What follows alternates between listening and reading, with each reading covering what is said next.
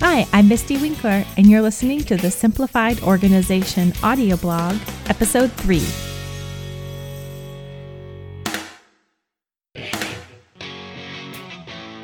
Too many people think that being organized means having a clean house.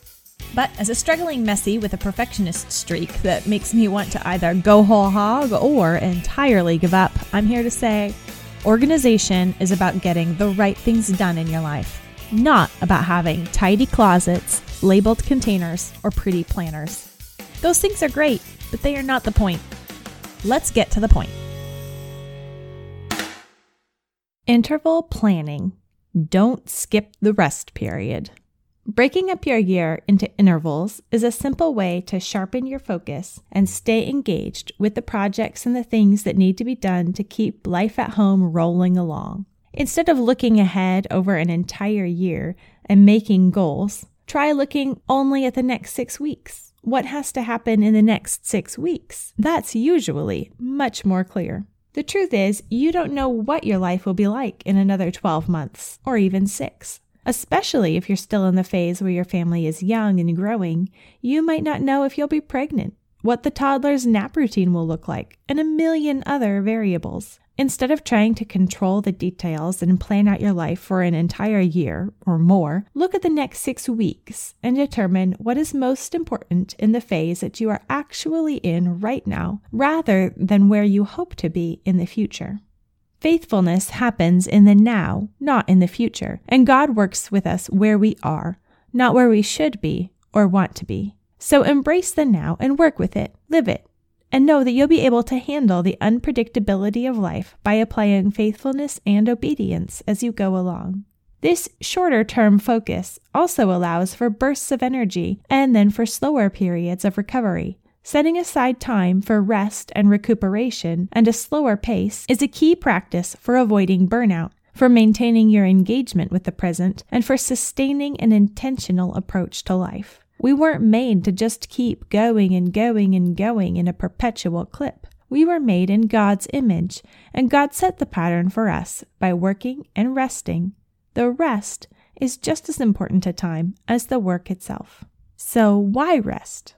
Resting times are woven into the fabric of creation, the way the world works, since the creation, when God set the pattern by resting on the seventh day. In the same way, we are blessed, refreshed, and revived when we rest in the pattern and manner that God has shown us. This is real, and we can see it in several aspects of the way things are. Interval training for running includes mandatory rest time.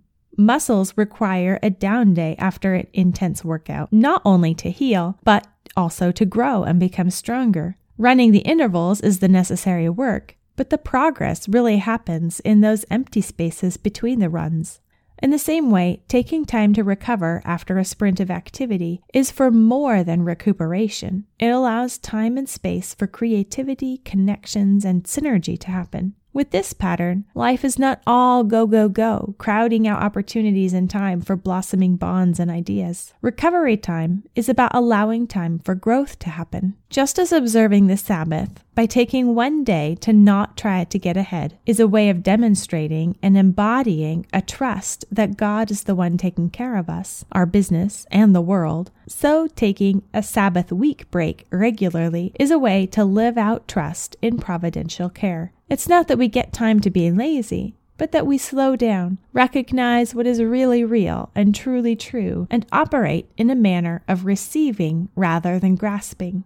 Having a week lived at a different pace in a different mode of mind allows the mind to open up and see connections and get inspirations that wouldn't be possible if it's always wrapped up in catching up and getting ahead. Recovery time is about allowing time for growth without getting pushy and demanding. But recovery time is also a time for recovery. It's a time to catch up on the laundry that got out of hand while we focused on our goals. It's a time to get that closet that's bothering us dealt with.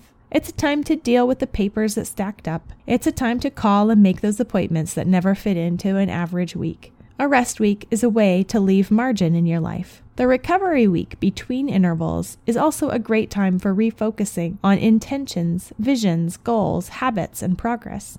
Allowing some calm, quiet space in your life fosters clarity and inspiration for what the next thing to focus on might be.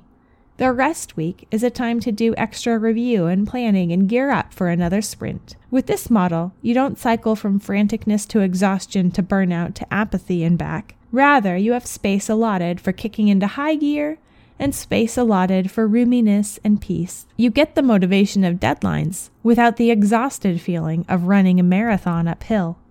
Operating on an interval plan and taking periodic and regular rest weeks gives you short-term focus, prevents burnouts, and helps you pace yourself as life unrolls.